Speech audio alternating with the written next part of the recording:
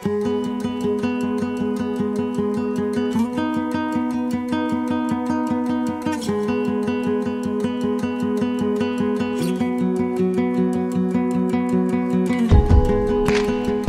we're broadcasting from Berkeley. We're here because it is a pillar of the tech and life sciences startup ecosystem of the greater Silicon Valley. When you think Berkeley, you think innovation and entrepreneurship, and I think startups. Hello, this is Louis Lao, and welcome to my video blog series, Ask a Silicon Valley Lawyer. Today we're going to talk about founder equity. I have formed dozens and dozens of startups in tech, life sciences, clean energy, and medical devices across the gamut of the technology ecosystem. And the question comes up time and time again, who gets what? At inception, your lawyers should tell you that venture capitalists and angels investors will expect that the sweat equity that you get, your founder equity, should vest over 4 years from the date you began working on the project. It should have a 1-year cliff, and then it should vest monthly or quarterly for the 36 months or the 12 quarters thereafter. Right after you incorporate your company, you should be sure to cut the founder equity and have it issued right away and file a 83B election with the Internal Revenue Service within 30 days. At formation, I've seen founder teams ranging in size from 1 all the way to 10.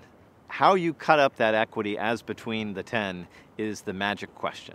There is no one-size-fits-all answer, and what you really need to figure out is how much equity is needed to keep each person incented through the initial formation, through the initial capital raise, until you get to scaling. At Series A, you should expect that if a professional CEO is dropped into the company by your venture capital investor or that you hire, that person will expect somewhere in the neighborhood of 10% of the fully diluted equity at that point. That means that you need to plan for each and every hire as you go through the life cycle of the company. Another question I get about founder equity is whether the founder should have super voting stock, should have founder stock, some other type of stock that will benefit the founder in some special way other than common stock. The traditional answer is common stock only that vests over a 4-year period, but we do see serial entrepreneurs who have had success raising money and returning capital to investors having some sort of a super voting right to ensure their control over the company through the first initial rounds of financing. You have one chance to get your founder equity correct at incorporation to benefit from all of the things that founder equity can give you. So getting it right the first time is important. Get good advisors. Think it through. Think ahead. Think 3 rounds ahead.